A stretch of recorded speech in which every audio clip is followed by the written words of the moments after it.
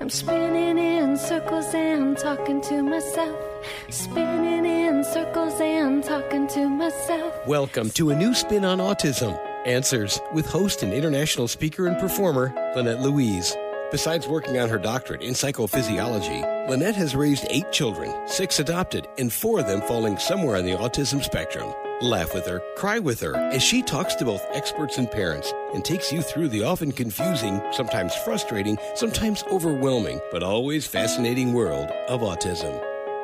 Hello and welcome. This is a new spin on Autism Answers.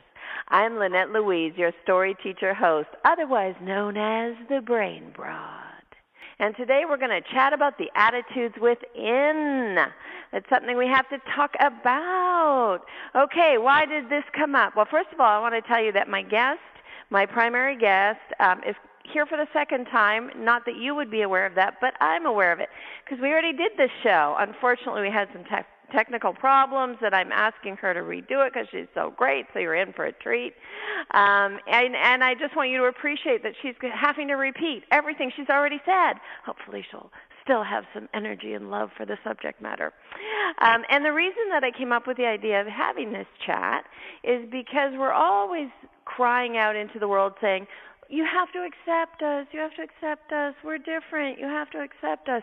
And one of the things that I discovered as mom was that my children actually didn't accept each other or the other people in their class or the people they met at Special Olympics or all the different places. They had a kind of snobbery, a kind of cliquey behavior where they would go, well, that one can't even swallow properly. So it was very interesting to me that even within the community, the special disabilities community itself, there was a kind of ostracization going on and bullying existed, and it wasn't all the neurotypicals against the not typicals. And so I think it's something maybe we should sort of throw around a little bit. And I had to pick someone for that. I did not pick an autistic person. I picked somebody with the most entertaining and wonderful blog who is disabled, and she'll tell us about that. She's just a fantastic writer, and I really want to highlight it. Her name is Emily Ladau. I hope I said it right. You know me and names, but because I learn everything from reading. I remember the first time I was in neuroanatomy class, I was talking to the professor, and I was pretending I was, so brilliant, and I said, so the amygdala, which, by the way, is pronounced amygdala, and he looked at me, and I said, I'm Canadian, I have an accent. So anyways, Emily Ladau is a passionate disability rights advocate. She's employed, but she's also volunteering. So she's a busy lady, probably busier than many of us. She volunteers with multiple organizations. She develops resources for the disability community. She also likes to encourage people with all types of disabilities to develop their inner voice for advocacy, which is something that she's definitely done and done it well. So Emily shares her message with the power of advocacy through her writing, especially on her blog. And her blog is called Words I Wheel By. And again, I can't highlight it enough. It's delightful, it's interesting, it's informative, and it's funny. And she's really willing to talk about real stuff. Before I bring her on, I want to remind you that after Emily, we're going to have, the great guest giveaway. And at the very end of the show, I'm going to put it all together and tell you a story and answer the question that I'm about to ask. The question is, can we ask others to accept us if we don't accept ourselves? Hello, Emily. Thank you for speaking for people. Hi, I'm so glad to be here. Thanks for having me. Again. I'm having you again. Why, just a couple of days ago we did this. But thank you for your patience, and we'll give it another shot. Emily, let's start by telling them a little bit about who you are and your disability and what you cope with. Absolutely. So I have a rare disability called Larsen syndrome. It affects my joints and my muscles, and I use a wheelchair full time. And my mother and her younger brother have the disability as well, so it is genetic. Because of this, I was extremely motivated to be involved in the disability community. So I have been active in it since I was about 10 years old. I started out my advocacy career appearing on Sesame Street to teach. I almost don't feel real this time because last time she said that, I was like, I'm so jealous. I'm so It's been my career goal all my life. I'm like, I will know I've made it when they accept me on Sesame Street. And I'm always telling my daughter, pitch me for Sesame Street. So I'm so jealous. You just started there. It was all kind of by happenstance, but it was an amazing experience. So I got to teach kids and their families about life with a disability. And, after I got the taste of what a 10-year-old could do as an advocate, I realized that I really wanted to dedicate my life to it. So I have since been pursuing all kinds of disability advocacy-related initiatives, and it is absolutely my passion. Okay, so I'm going to try to stop thinking, why can't I get on Sesame Street, and I'm going to move forward into the subject matter. So I'm glad it's your passion, and I'm jealous that you were on Sesame Street. You mentioned that your mother had the disability as well, or the chromosomal issue. Can you sort of explain that a bit more? Yeah, absolutely. So my parents, in the late 1980s, I actually just wrote a blog post about this now that I think about it. But anyway, so in the late 1980s, my parents were considering conceiving their first child, and they sought out genetic counseling, at which time genetic experts thought that Larsen syndrome was a recessive disorder, which essentially just means that there was a smaller chance of me having my disability. So my parents went ahead conceiving naturally, and midway through the pregnancy, right around the same time that they had already named me Emily, they ended up finding out that the genetic disorder was actually dominant, which means that there was a 50-50 chance of me having the disorder, and I did in fact have it. But at that point, since they had already named me, they obviously pursued the rest of the pregnancy, and here I am. How do you feel about that, knowing that? And how does your mom, does she cope with guilt? Talk to me about that a little bit. My mother has expressed to me guilt at certain times and fears that I would hold a grudge against her. But it's part of life, and I have never held a grudge against her. And if anything, I think the fact that we share something as deep as having the exact same disability has really made us closer than we might have been otherwise. So sometimes it's tough, but ultimately, and some people might think I sound silly for saying this, ultimately I think it's a really positive aspect of my life. Ooh, please explain. I think the rewards that I have found in embracing my disability, I know this all sounds so cheesy. There was a time when I probably didn't believe it myself, but it helped me forge my own path in life. And it's part of, I think, what makes me unique. It's part of what makes anyone who has a disability unique. If they choose to embrace it as part of their identity, I think that you can find that your life will be richer for it.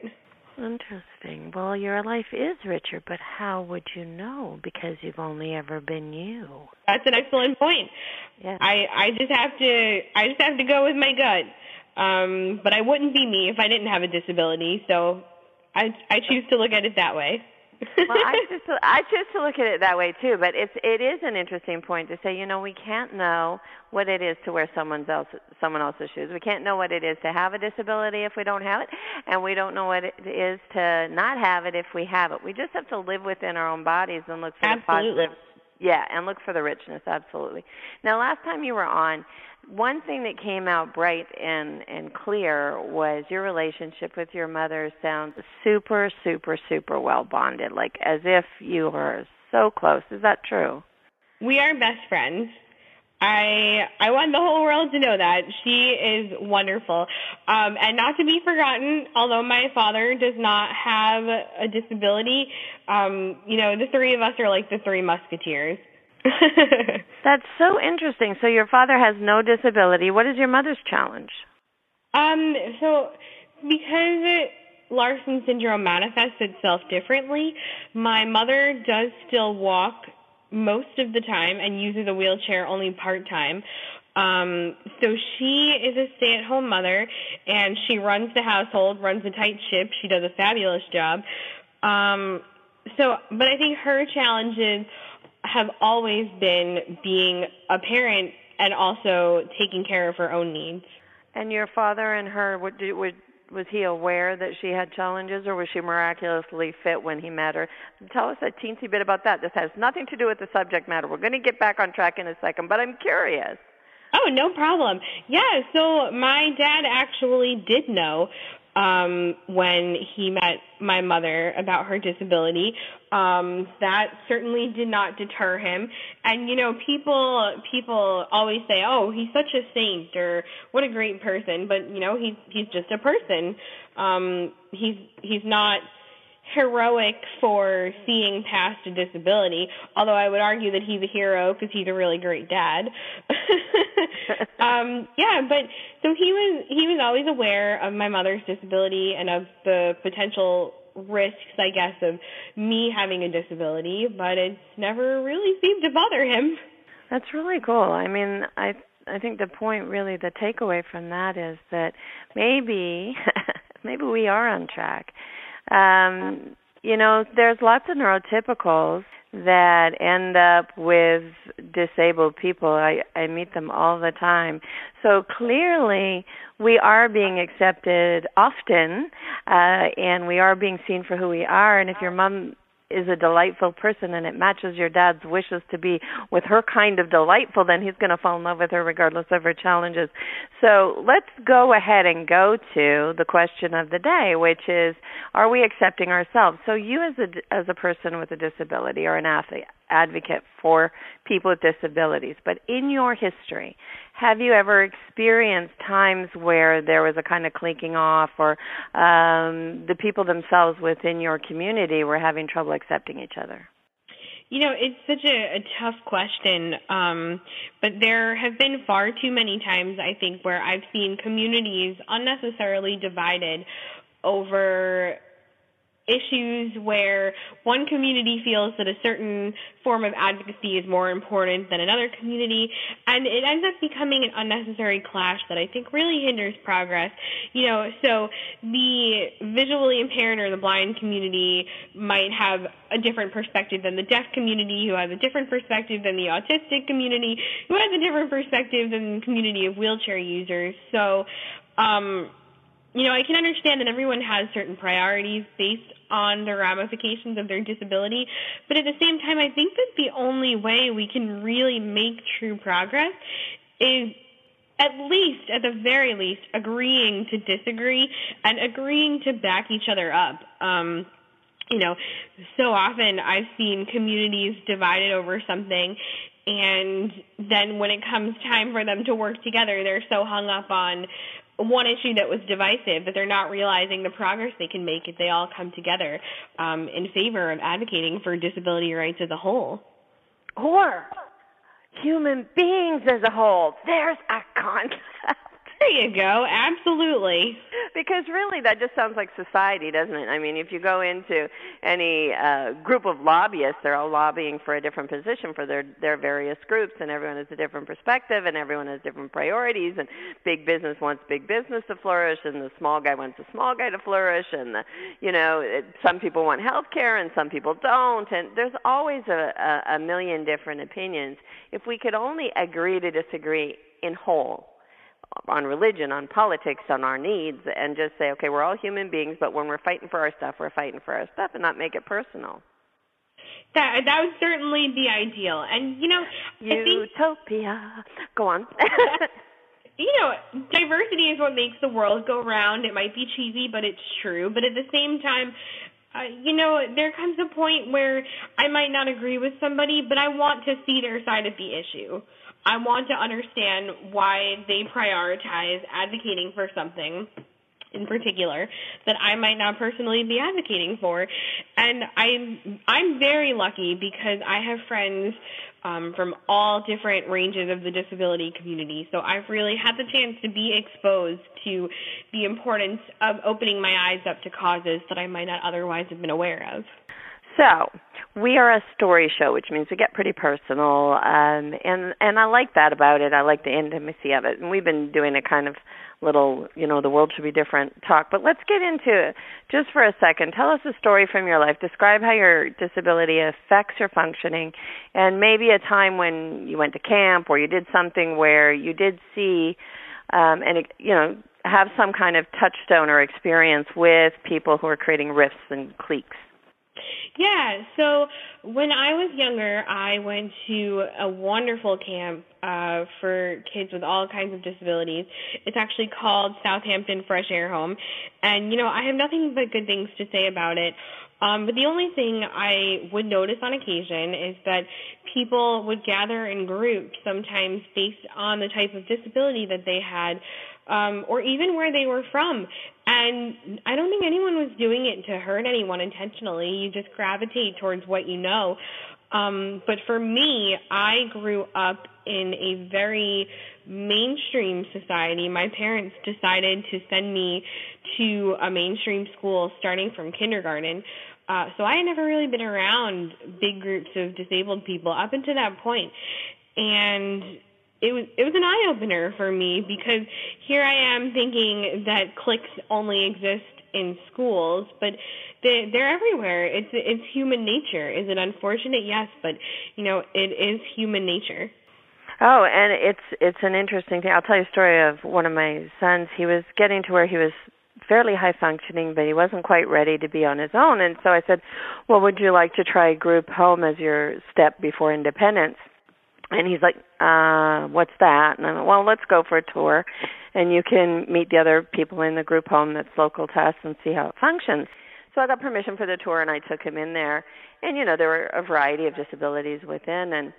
And now I modeled a very accepting attitude for my children. That doesn't mean that what I modeled they took on, because we leave the group home, and he goes, I'm not living with those people. None of them are smart.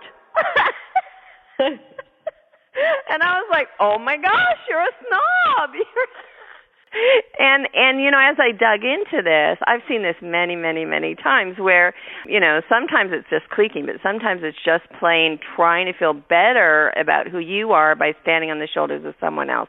Now, all societies do it, but it kind of makes sense that if you're dealing with a disability, you either rise to the occasion and decide to see it as enriching your life, or you look around for a way to feel better about yourself and try to find the person who's more disabled than you to kind of push down. And this is a problem in all society. I'm not saying disabled people do this.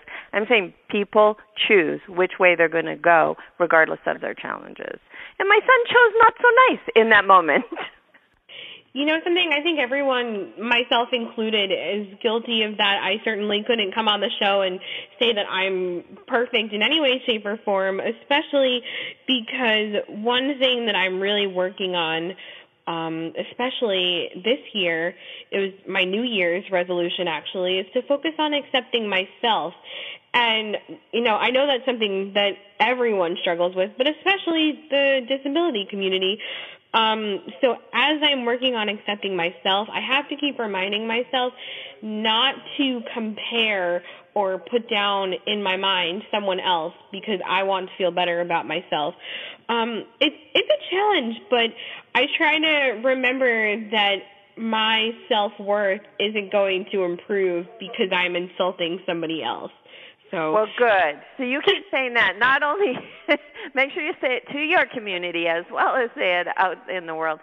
Because I really think if we want, which we do want, we're always saying we want to be accepted and embraced for our difference, and life, should be full of challenges and interests and all that. It doesn't have to be a good and bad kind of situation.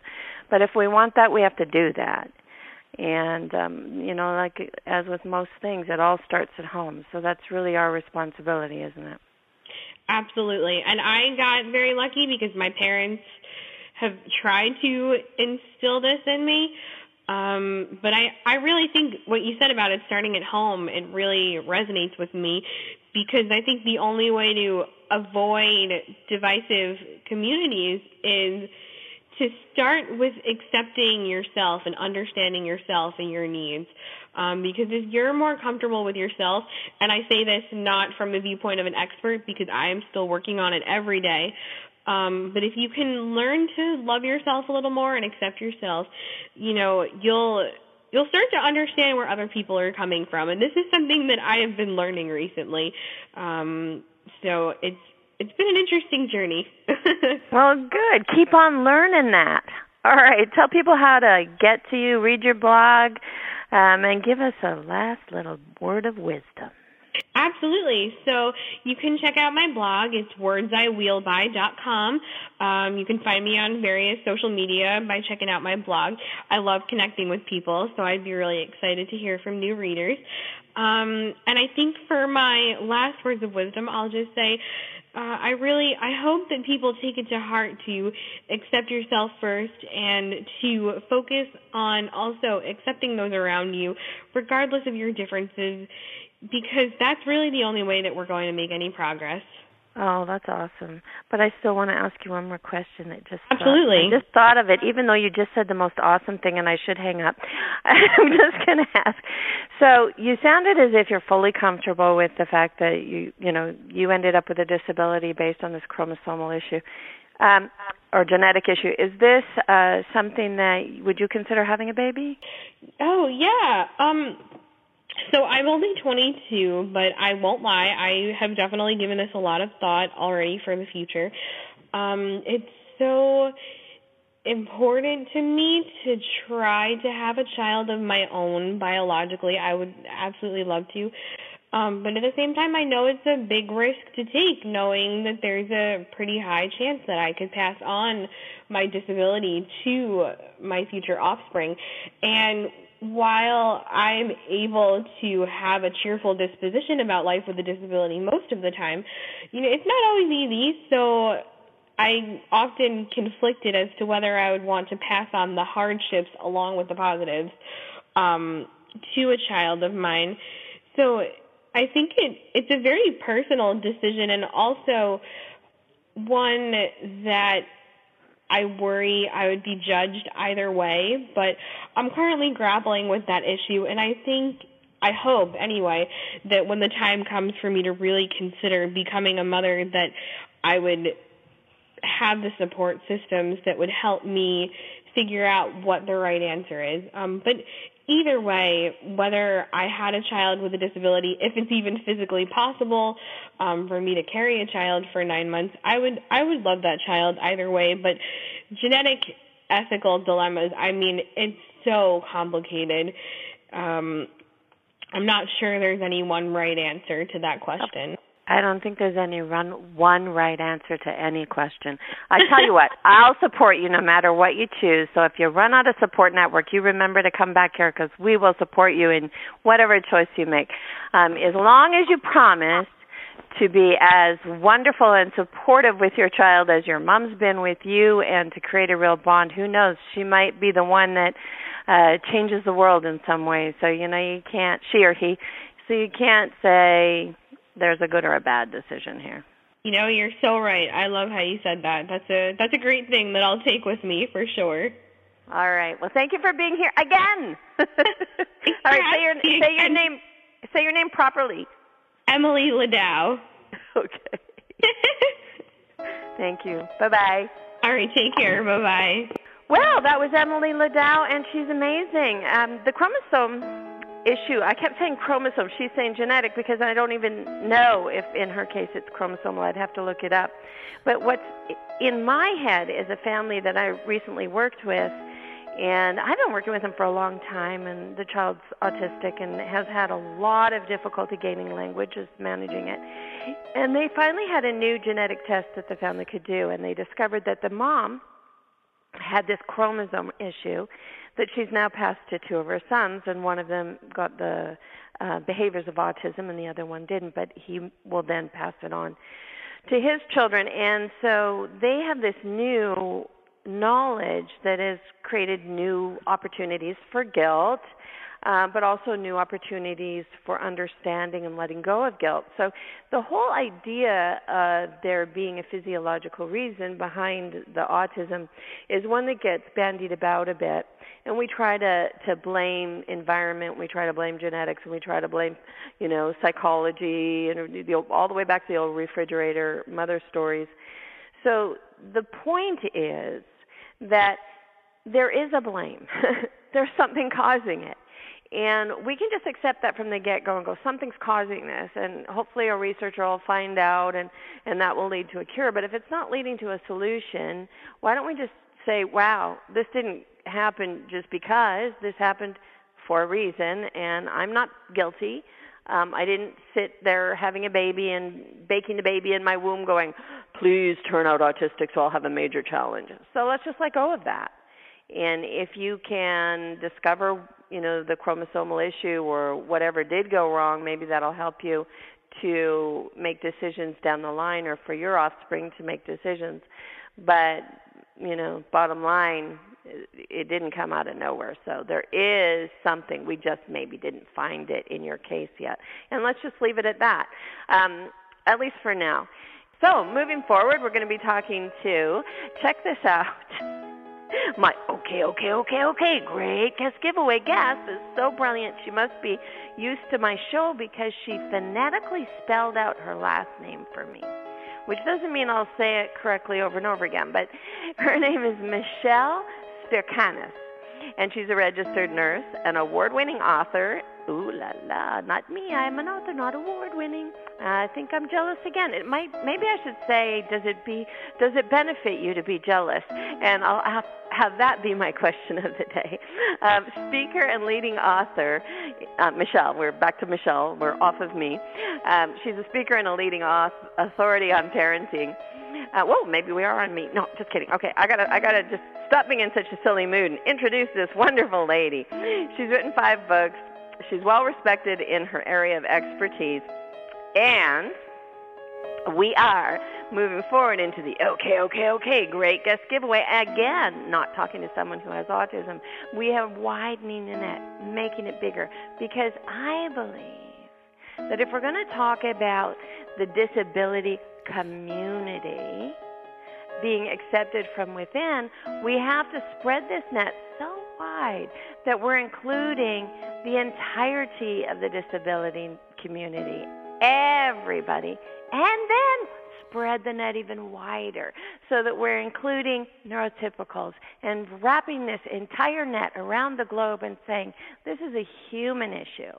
And so the next guest actually has not got a disability. And today's great guest giveaway knows nothing about autism. Actually, I have no idea whether she does or she doesn't. But here's the thing.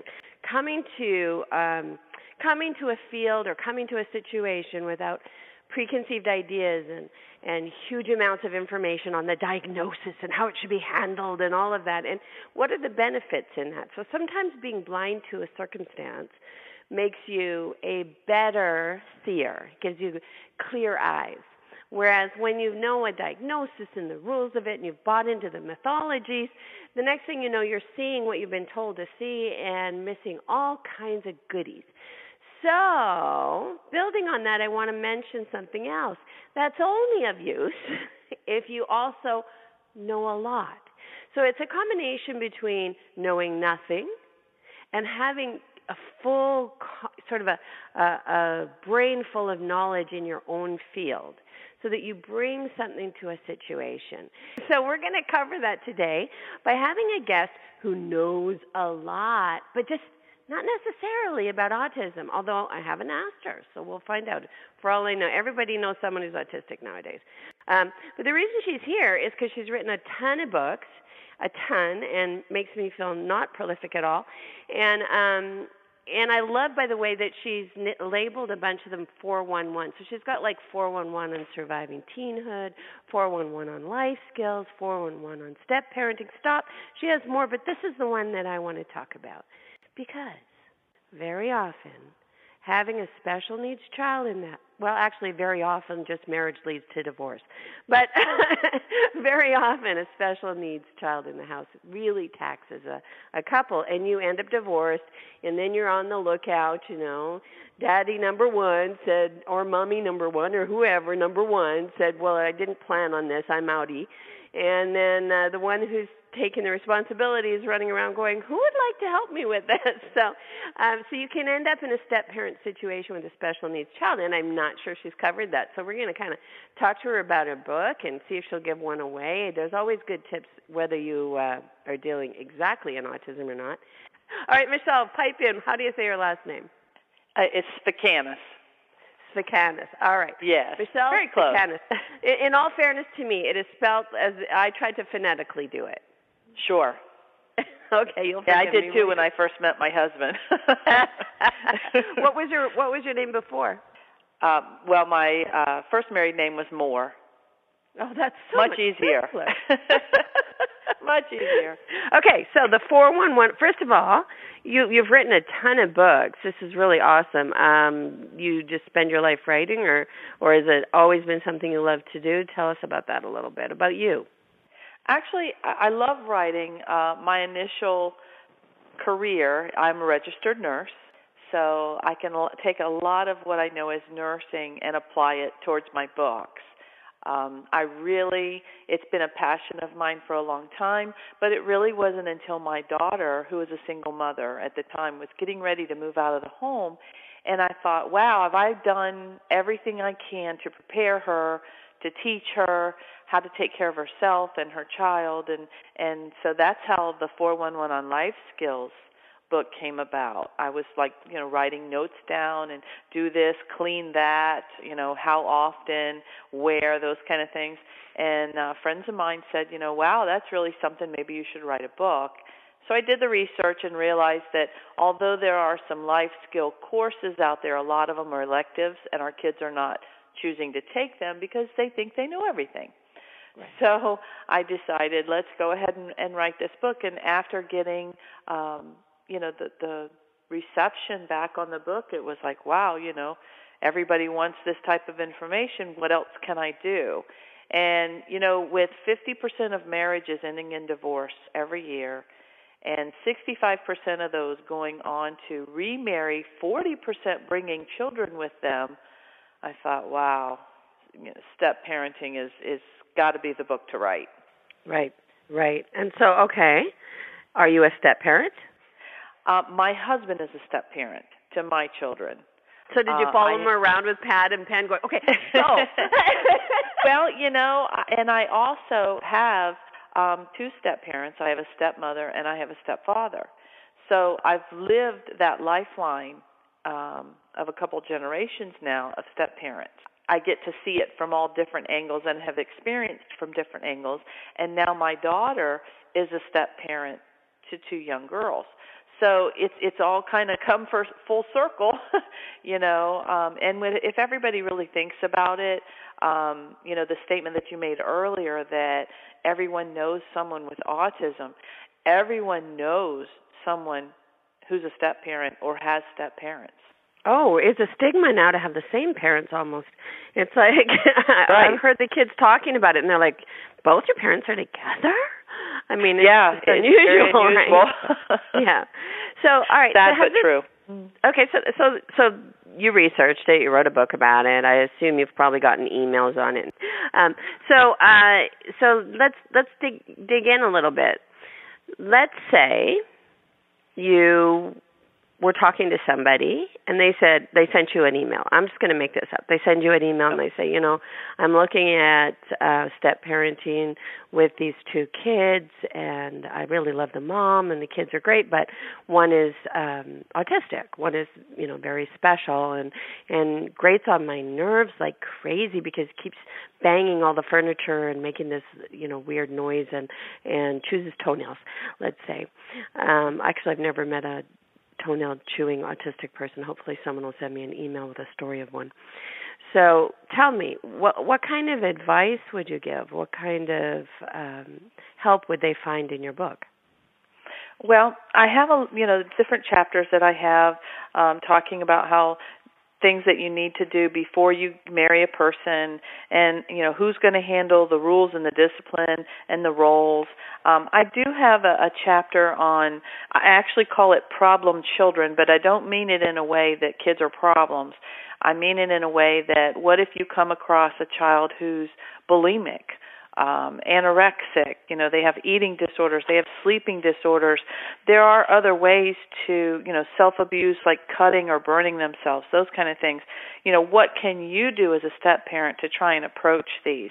Now, it takes a very special person to be able to deal with a child who would be considered out of the norm, okay? And I always wonder when people say, oh, I just want a normal child. What is a normal child? I mean, I think that's one of those kids from the 1950s. Right. But yeah, right. I'm pretty sure they don't exist now. Yeah. Even as a nurse, I think, when I used to work on the floor nursing, I took care of children. And I used to think, people go, oh, I only want a normal child. What is a normal child? There is no true definition of what maybe I think is normal is, totally different to somebody else. I do have a stepsister that has an autistic child. And I can tell you, watching the world through his eyes, it's really cool. I know he's a lot of work, and, he's very special, but I tell you, they're just so innocent, and they come up with the coolest things. It's just really interesting to watch. But I back agree. to the scenario, perspective-wise.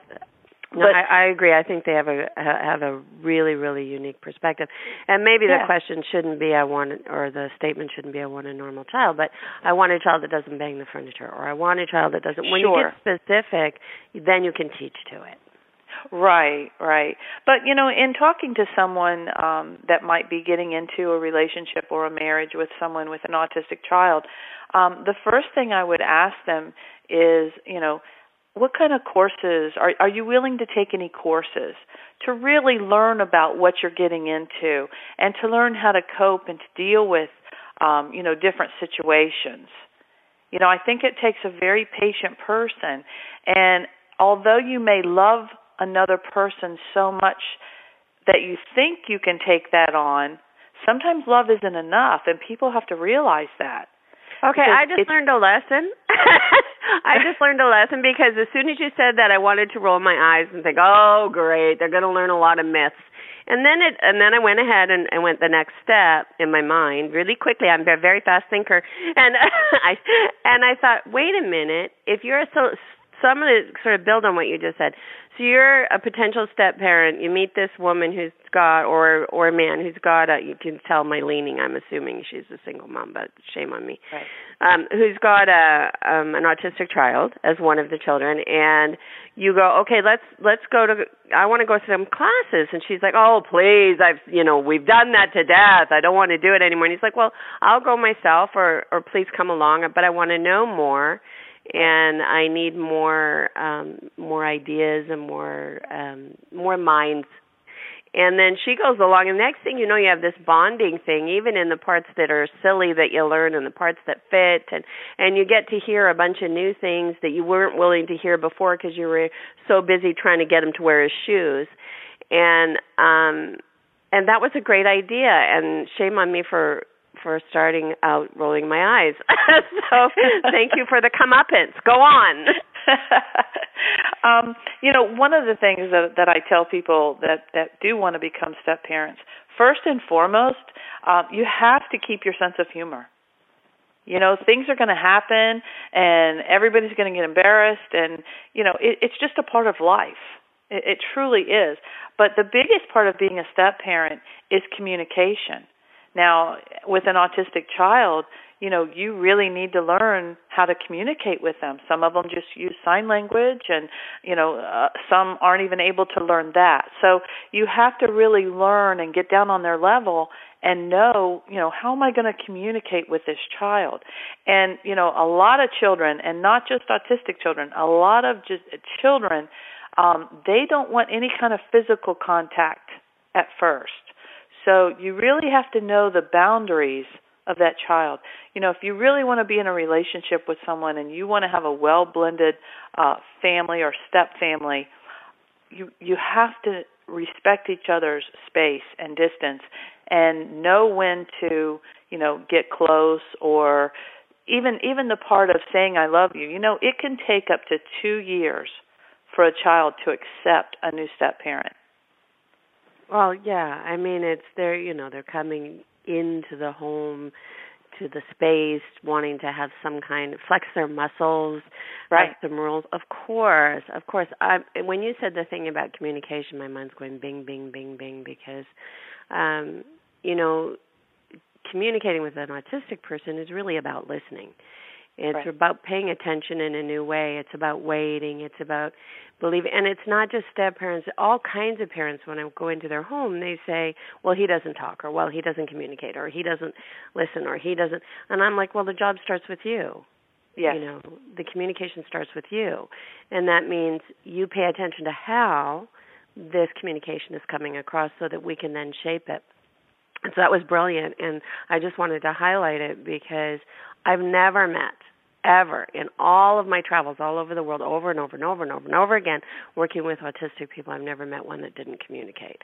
I've just never met one that communicated in a neurotypical fashion where they wouldn't be called autistic. So sure. So it's really, that was awesome. And then the thing on space, yes, absolutely. It's funny because, again, I walk into homes and I'm hugging them right away, immediately. Everybody's sitting on my lap and hugging them, and they say autistic people don't do that, and that's not been my experience. But if you're walking in and you're the mom's boyfriend or the dad's girlfriend, you're coming in and you're already an invader. It's a very different thing, and you have to know that, and you have to sort of walk in with your confidence and be a little bit more respectful of all the space issues, and just really slowly whittle that away, right? Right, and to add to that, children, they almost feel like if they like you, if you say, I'm a new stepmother, and if the children like me, they feel like they're betraying their mother. Right. So, you got to be really careful what role that you take, and, how you approach that role. You have to remember that you're a role model. You're a moral compass for that child. Well, and there's a chance of bad blood, right? So there's a chance that even if you're doing it really well, the other mother is jealous and planting little nuggets of, or fears losing her children, and so, well, do you like her as much as you like me, or that sort of thing is going on. Not everybody's mature in the situation, so you can always be dealing with that as well. Do you have any advice on that in your book? Yes, I do. You have to kind of, really get your partner's support. You have to get your partner behind you. A lot of times when you're dealing with the partner's ex-spouse, it's, sometimes you have to be the go-between as the step-parent because they can't get along well enough to even speak to each other, and a lot of times they put the kids in the middle. Tell your mom this, tell your dad that, and that right there, that is the worst thing you could do to a child. I really wish there was a way that when two people, a lot of times when people get married, they have to go to counseling before they can get married. I wish there was a way that people had to go to counseling or take a course when they're going to get a divorce to realize that, okay, we're both grown-ups. We now have to get along for the children's sake. You don't have to come to dinner. You don't have to go, out dancing or anything together anymore, but you have to get along and be adults for the children's sake. And, I would think that when there's an autistic child involved, that you would want to work together for the child's sake. But I know just, that and any other type of marriage, people just can't, they're not mature enough to handle divorce. I love that. That's really the Divorce Course by Michelle. There you go. It's actually a good idea. It's really great. It's like the judge will be like, well, your divorce will be granted once you get your credits. Complete this course. That's right. Actually, it's a great idea. No. Well, there's mediation and stuff, but you're right. I mean, there really is. I guess you're getting divorced in the first place probably because of a lack of maturity. Apparently, it took me a long time to mature. I got a lot of divorces. So, but I'm really good at staying friends. So there you go. There you go. So, all right. So, what would be your final word of advice, or when you think in terms of you're on a podcast talking to parents who may be coming together? One of them may be coming into a situation with an autistic child, and when you sit back and you go, okay, what's the pearl of wisdom that I would want to leave them with? What is it? Okay, I would say to be yourself, to love and respect yourself and others.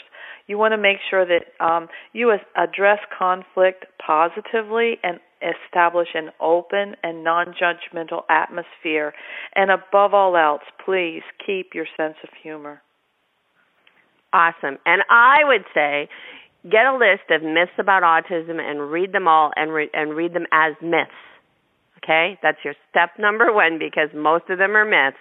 As far as things like they don't have empathy and they don't show affection. So when you go to educate yourself, first get aware of which ones are myths, so that you're not taught the things that you're trying to not believe in, right? So don't get confused there. All right, very, very cool. And are you willing to offer, this is the Great Guest Giveaway, are you willing to offer us a copy of your book? Absolutely, the 411 on Step Parenting. And also I'd like to tell you my website is my411books.com. Oh, that's a great website. Wow, you're very organized. And I'm just going to really quickly tell you, she has 411 on surviving teenhood, 411 on life skills, 411 on step parenting, parenting with an edge, teen success, useful information on everyday living. Holy cow, you're amazing. I think it starts with the fact that you were a nurse, and there's something about being hands-on that keeps you hands-on for life and gives you really good tips. So back at you. Thank you for being here. Stay fabulous, and I really appreciate it. If you guys want a copy of her book, you know the drill, Lynette Louise. So it's Lynette at LynetteLouise.com. Put 411 in the subject line. First person gets it. All right. Thank you, Michelle. Thank you for having me. Okay. Michelle with a hard last name used to be more. It's S like Sam, F like Frank, A, K like King, I, A, N like Nancy, O, S, Spikanos. Michelle has written a ton of books, and even in the one that we are talking about, the Step Parenting Guide, essential tips on communicating and bonding, combining families, and more. She has many things that she talks about, one of them being adopting. So adopting is a form of step parenting, if you think about it. So really, really worth getting. Make sure you, somebody, send me that email and get that free book.